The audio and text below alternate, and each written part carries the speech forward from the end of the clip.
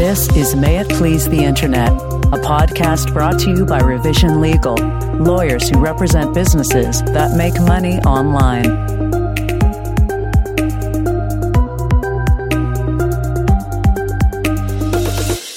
Hey everyone, this is John DiGiacomo, and you are listening to the May It Please the Internet podcast, and I'm joined as always by my business partner, Eric Masterovich. Hey Eric, how are you? I'm doing fantastic. How are you? I'm good. Today we are talking about a favorite topic of mine, which is video games and interactive media, and we're particularly talking about legal considerations for game developers. Eric, did you grow up with Nintendo? What was your video game history?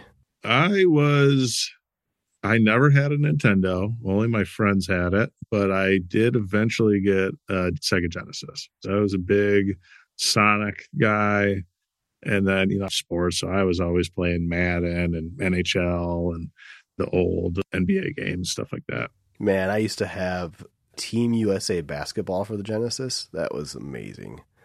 Was Genesis like the Celtics versus Lakers? Do you remember that? And Bulls versus, Yeah, I think that was it, yeah.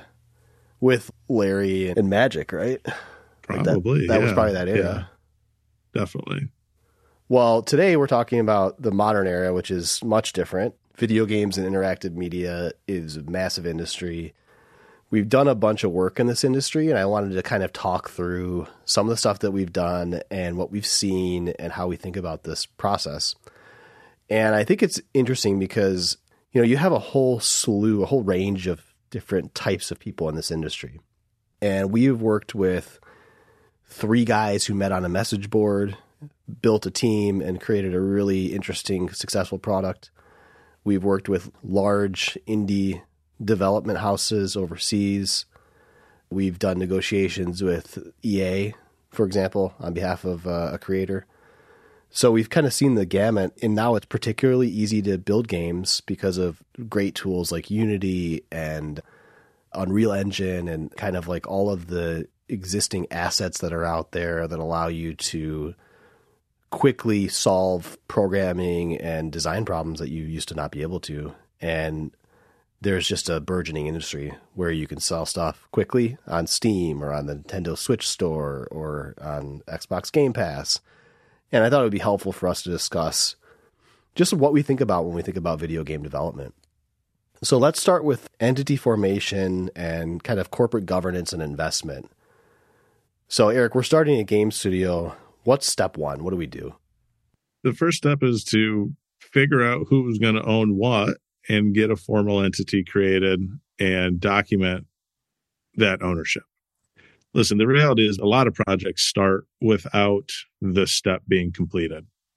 And sometimes it ends up working out fine and everyone sticks to the plan and it's all great. Sometimes that doesn't happen. So I don't think this should be a step that slows people down, but get it in writing. At a very least, get your ownership in writing. Now, what you really should do is get that entity formed, have a formal operating agreement, and if you're taking on investment, get all of this done by a professional. Because if this turns out to be a success, this part of it, if it's not done right, is going to create huge problems down the road. Yeah, I think it cannot be stressed enough. We had a case a few years ago, so relatively recently, where a indie developer was formed by 3 partners, and they wrote this kind of napkin agreement that didn't really specify who owned what. And our client had designed all of the graphics for the game. He was the lead illustrator and artist. And the game started selling. They had entered into an agreement with a publisher. It was selling very well on Steam. And our client came to us and said, hey, I'm not getting paid. I haven't seen a single dime. And so we looked at the issue and we realized that copyright rights had not been assigned to the entity and that our client was not an employee of the company. He was just an independent contractor. So we were able to get the game down from Steam overnight, which stopped sales pushed the entire discussion to a head and got our client paid when he wasn't being paid, because otherwise that game wasn't going to go back up and sell. So like in that situation, it would have been better to get all the rights in the right place, get all the corporate documents in the right place, and really ensure that you had adequate rights to sell that game and that there were no issues that would disrupt the sale in the future. So it's very important to get this done at the outset. Yeah, I mean, that's a huge, so many issues flow from the failure to do this first step. What we're talking about is entity formation and an operating agreement. Okay, that most people probably think that's boring, whatever. We all like each other. But when you don't do that, and it's not tied up in who owns what and where are the rights held, now it defaults into a copyright infringement issue where one developer owns the copyright to what he created. And if he pulls the plug, it's over. He has the rights to do that. He created that work. It doesn't belong to anybody else. And I don't think people would expect that outcome from failing to get an LLC in place. They never see it coming. And the same is true for investment. I mean, not getting that LLC or corporate paperwork in order makes investment really difficult, because a sophisticated provider of capital is going to come to a deal and want to see that information. They want to see what is the current capital structure, what is the cap table, where's this investment money going, is there any risk to us because there's not adequate paperwork, or there's some underlying liability that we haven't thought about. So getting this stuff done is, obviously very important for that reason as well. So next we're going to talk about publishing, licensing, and distribution. So the games business it's a lot like the movie business, where you've got creators, you've got publishers, but there's a lot of smaller indie publishers who are just there to help with marketing and getting your stuff on Steam or on some other store. What do you think developers should be thinking about when they talk about getting into a publishing deal or starting to distribute their product? They should be thinking about what kind of control they're going to have, and are they giving up the farm here? I mean, what we often find are people come to us with problems that are somewhat self-inflicted.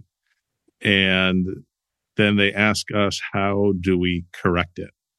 And it's, the vitamins versus the medicine. And taking those vitamins will prevent the problems. And the medicine, you might be in for surgery to correct what went wrong here. But understanding what they're giving away, how much they're getting paid, how long this contract lasts, what are the obligations of the publisher? Are they even forced to hit any targets? Is there any kind of obligations on them to do a good job?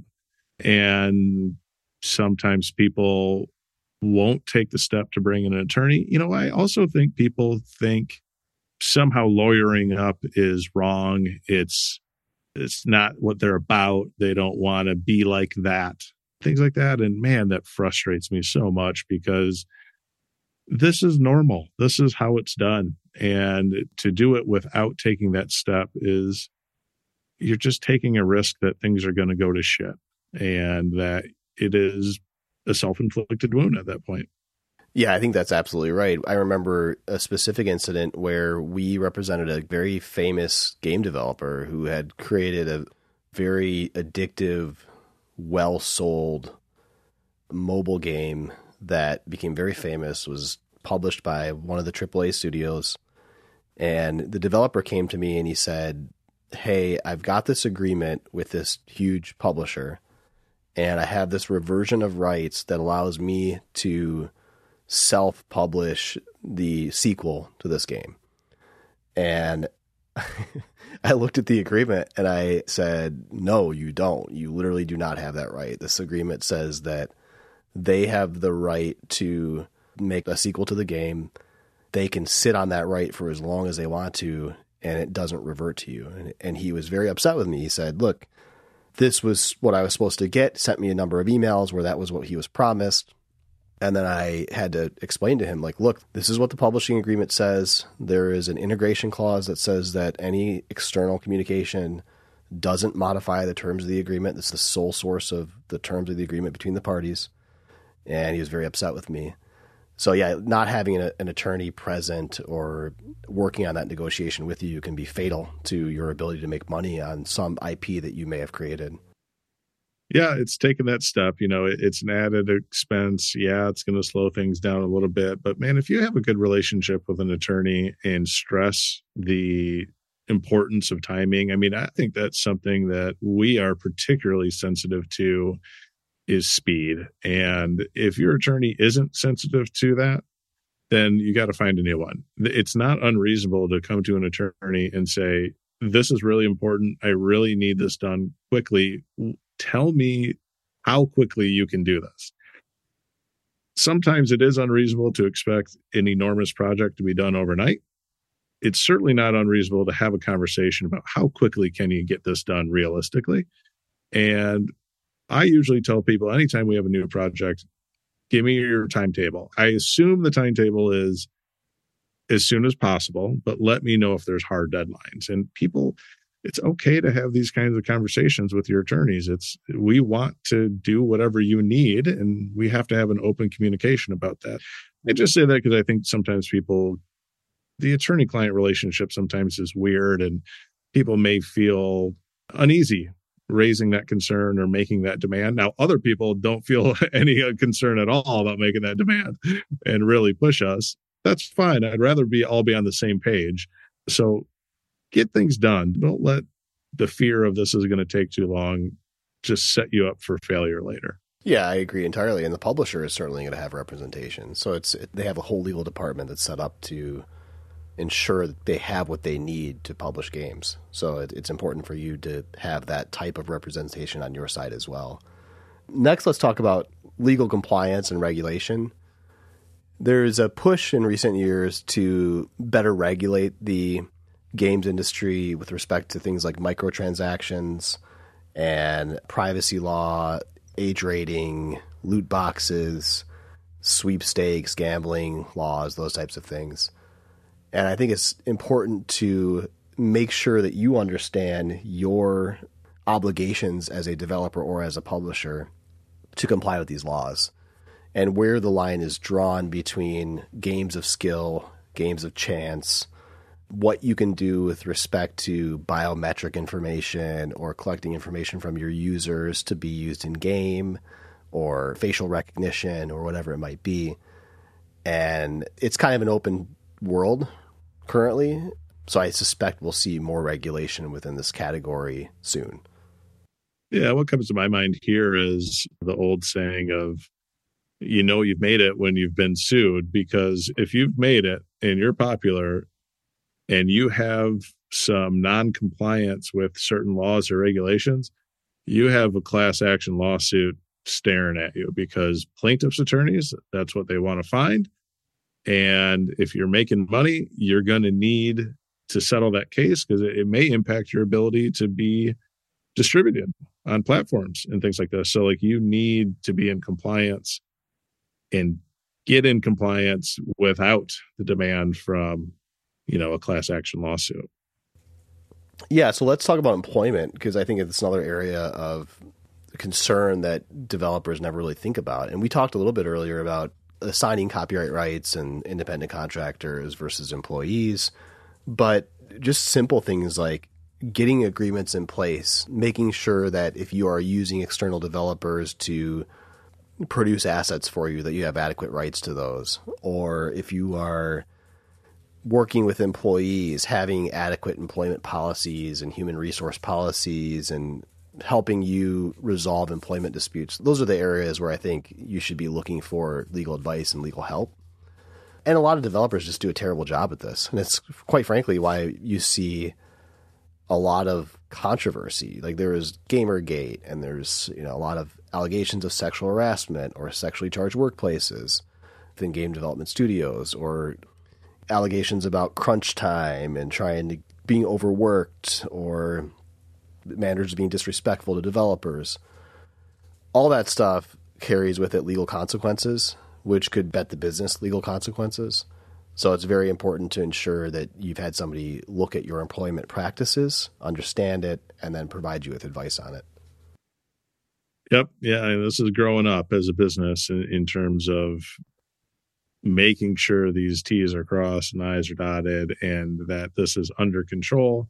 Employment law can be tough, especially in a regulatory area where benefits and things like this, man, it gets burdensome quickly if you're growing. And yeah, got to pay attention to it, got to take care of it. So let's talk a little bit about IP and then disputes and litigation in general. IP, I just love in this industry because sometimes you just get to work with super fun IP. And we've been very fortunate to work with some really cool developers. One of the developers that we've worked with has an IP that I was in love with when I was a kid. And I just feel so fortunate that I had an opportunity to work with them. They were able to produce a really cool game based on this IP, brought it back to life.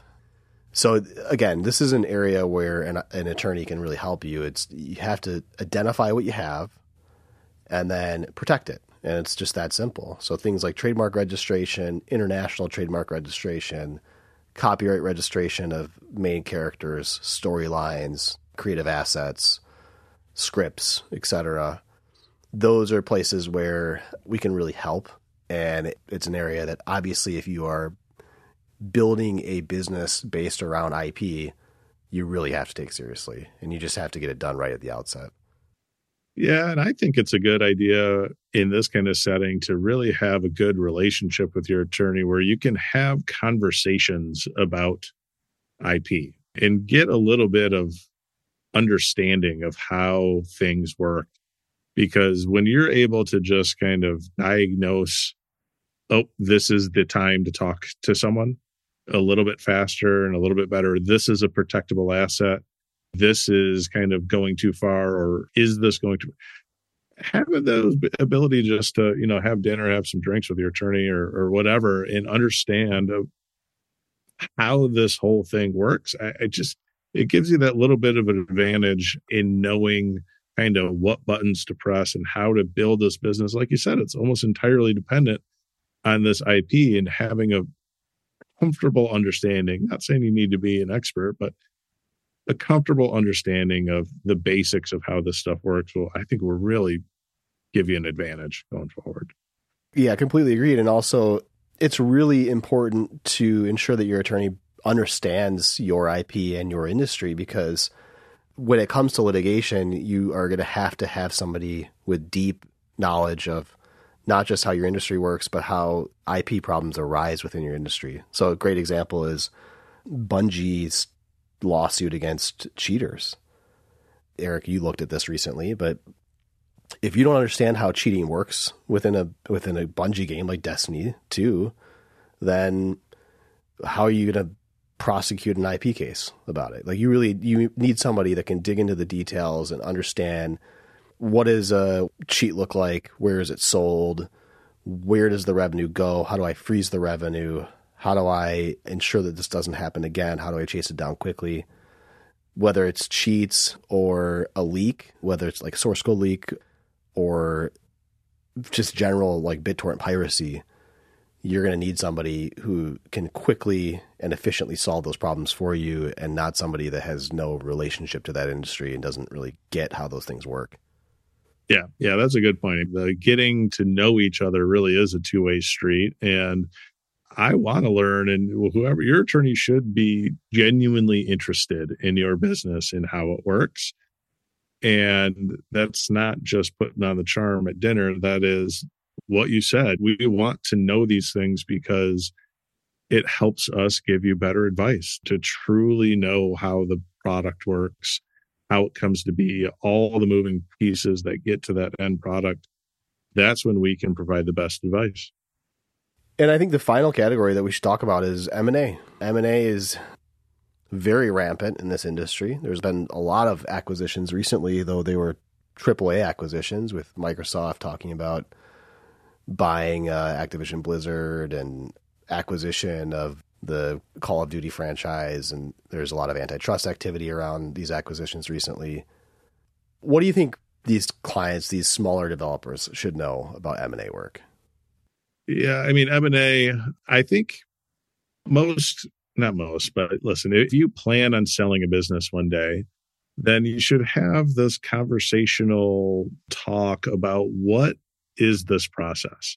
And you should have that early. And so you should know, well, here's where I need to get my house in order for it to be ready for due diligence, right? And then time goes on, then you have a more discussion of what is due diligence. And then you get into, well, how is this agreement actually structured? And what am I on the hook for? It doesn't all have to come at once, but that baseline of I roughly know what is coming will allow you to keep things in order, especially for due diligence, because there's due diligence. All the topics we just discussed is going to deep dive into each one of them. And having your ducks in a row of these are the documents regarding regulatory issues. Here is our cap table and our investment contracts. Getting all of that together and keeping it organized, you're a more attractive asset to buy.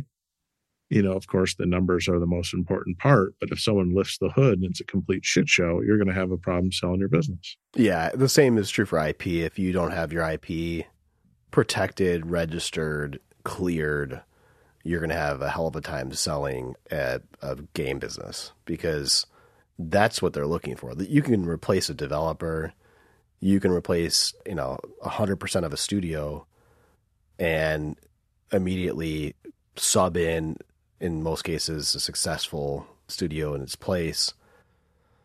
Although now I'm saying this, I'm thinking of examples where that didn't work, but you could do that theoretically. But if you don't have the IP, you're just not worth anything. Your business is not worth anything at all to a acquiring company. So securing that IP is just absolutely key, and I cannot stress enough how seriously you should take it early on in your business.